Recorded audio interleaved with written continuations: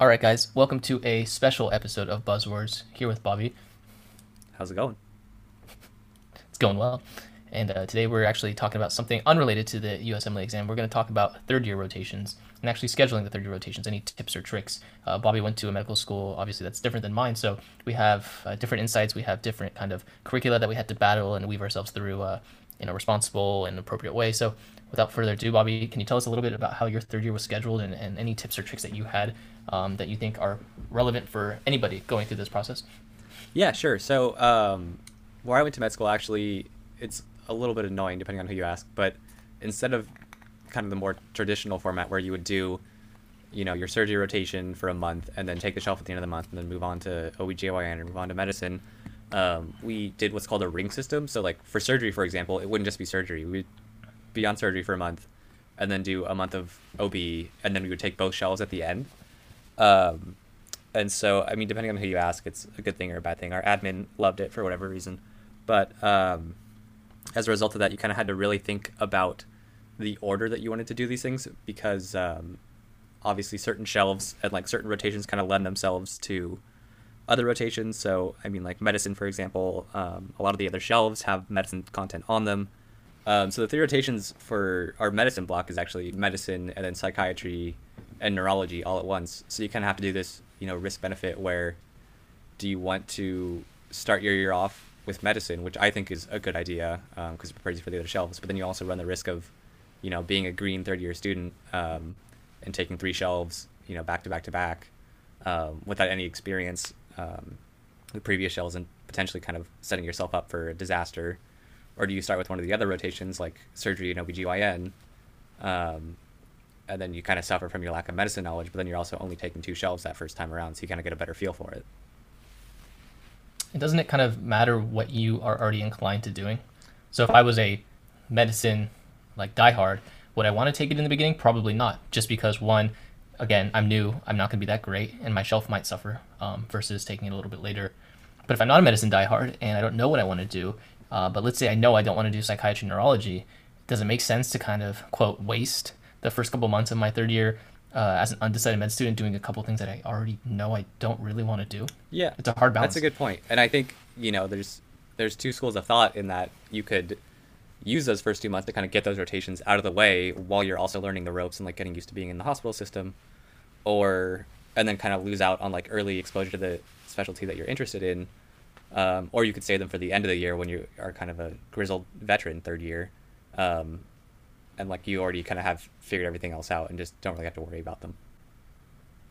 Did you find that you changed that much during the third year process that you were that much better by the end of it? Yeah, I like to think so. I mean, I started with surgery and OBGYN, so it was kind of a trial by fire, but it felt like once I did those two rotations, everything was kind of downhill in terms of a difficulty standpoint, just from like an hour standpoint, and then just kind of on some level a personality standpoint too, in terms of the residents and the attendings. You kind of, if you get used to that surgery mindset, then everything else is pretty laid back in comparison.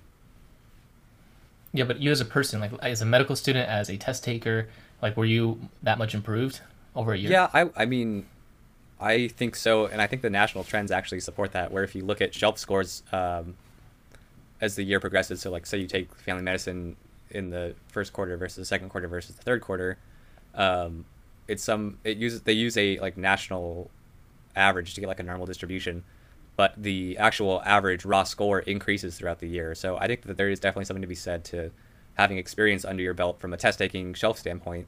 And then I also just think on rotations as well, like you get used to interacting in the hospital system, you get used to the electronic medical records that you're working with, you know how to chart better and round better.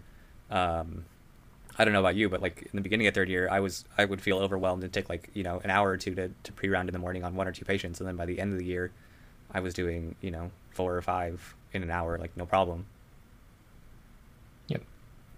No, it makes a lot of sense. And I think there's no right answer, but it's just so many variables that people need to consider or should consider prior to even starting their third year. Because everyone's different. What you say versus what I say versus what person X, Y, Z says will vary based off our own goals and ambitions and experiences.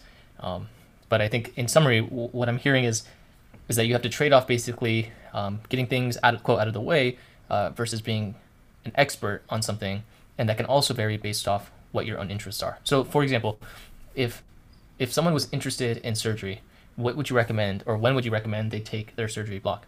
So again, it comes down to what the actual scheduling requirements are at your med school. But at my school, at least, the classic adage was like, if you're interested in surgery, you should do it second, because whatever you do first, be it your internal medicine or your outpatient block, you'll have some experience under your belt, and you will be able to kind of perform at a higher level on rotations, like in person, as well as on the shelf exams. That being said, I would like to hear your experience. I imagine you were in a bit more of a traditional curriculum where you would kind of do a rotation, take one shelf, do a rotation, take a shelf, which kind of frees you up a little bit more. Was it different for you at all? So my curriculum, I kind of was last in the lottery, so I just got whatever was given to me, and it seemed that most people wanted to start off with basically we had two block systems. You got one block system that was medicine, surgery, electives, and neurology, and that was quote the hard block. And then you had another block, which was another 5 or 6 months, that was family medicine, OB-GYN, psychiatry, pediatrics. So relatively more chill other than OB-GYN. Mm-hmm. They wanted to take their step one exam, and then they wanted to kind of just relax and ease into it. But so I ultimately started with medicine, and like you said, in retrospect, I love that I started with medicine. I love that you learn the hospital really well. You never feel smarter in third year than after you take your medicine block, because you're studying super hard for that test, and every day you're just seeing all these different pathologies. So in regards to just learning information, I found that the medicine block was a great foundation. Definitely.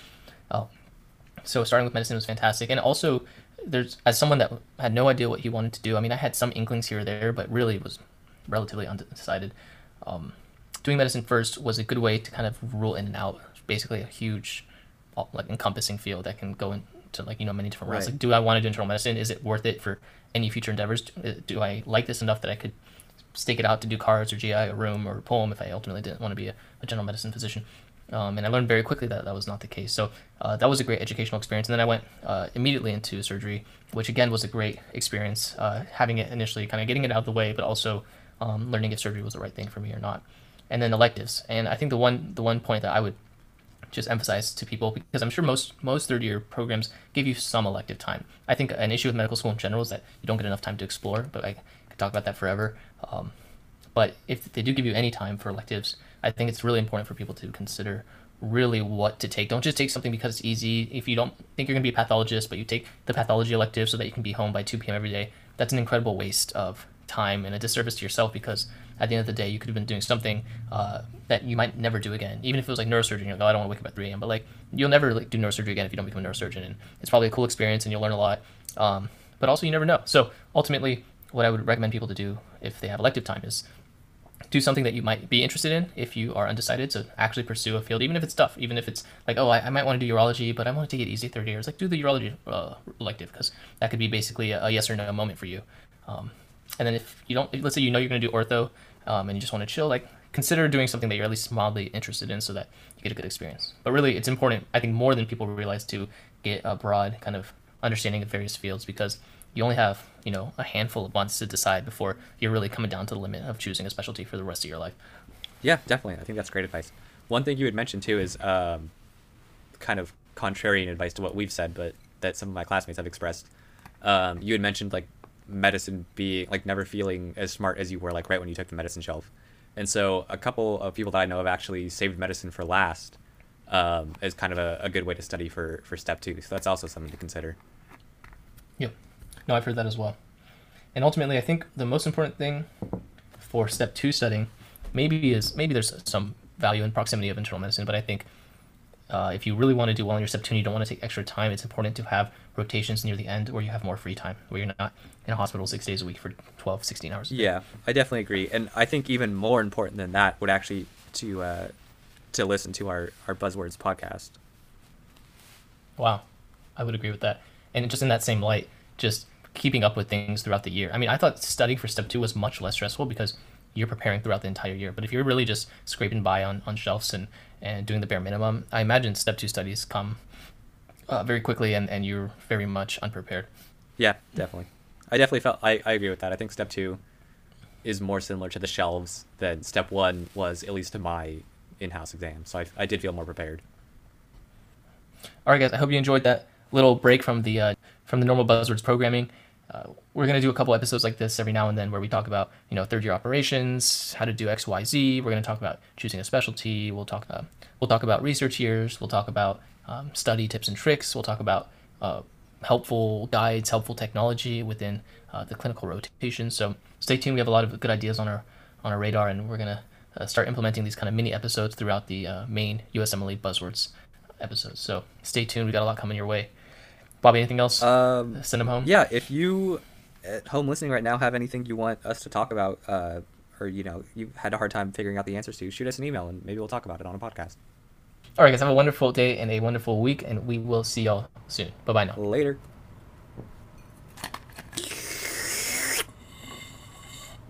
That kombucha's sounding DRY dry.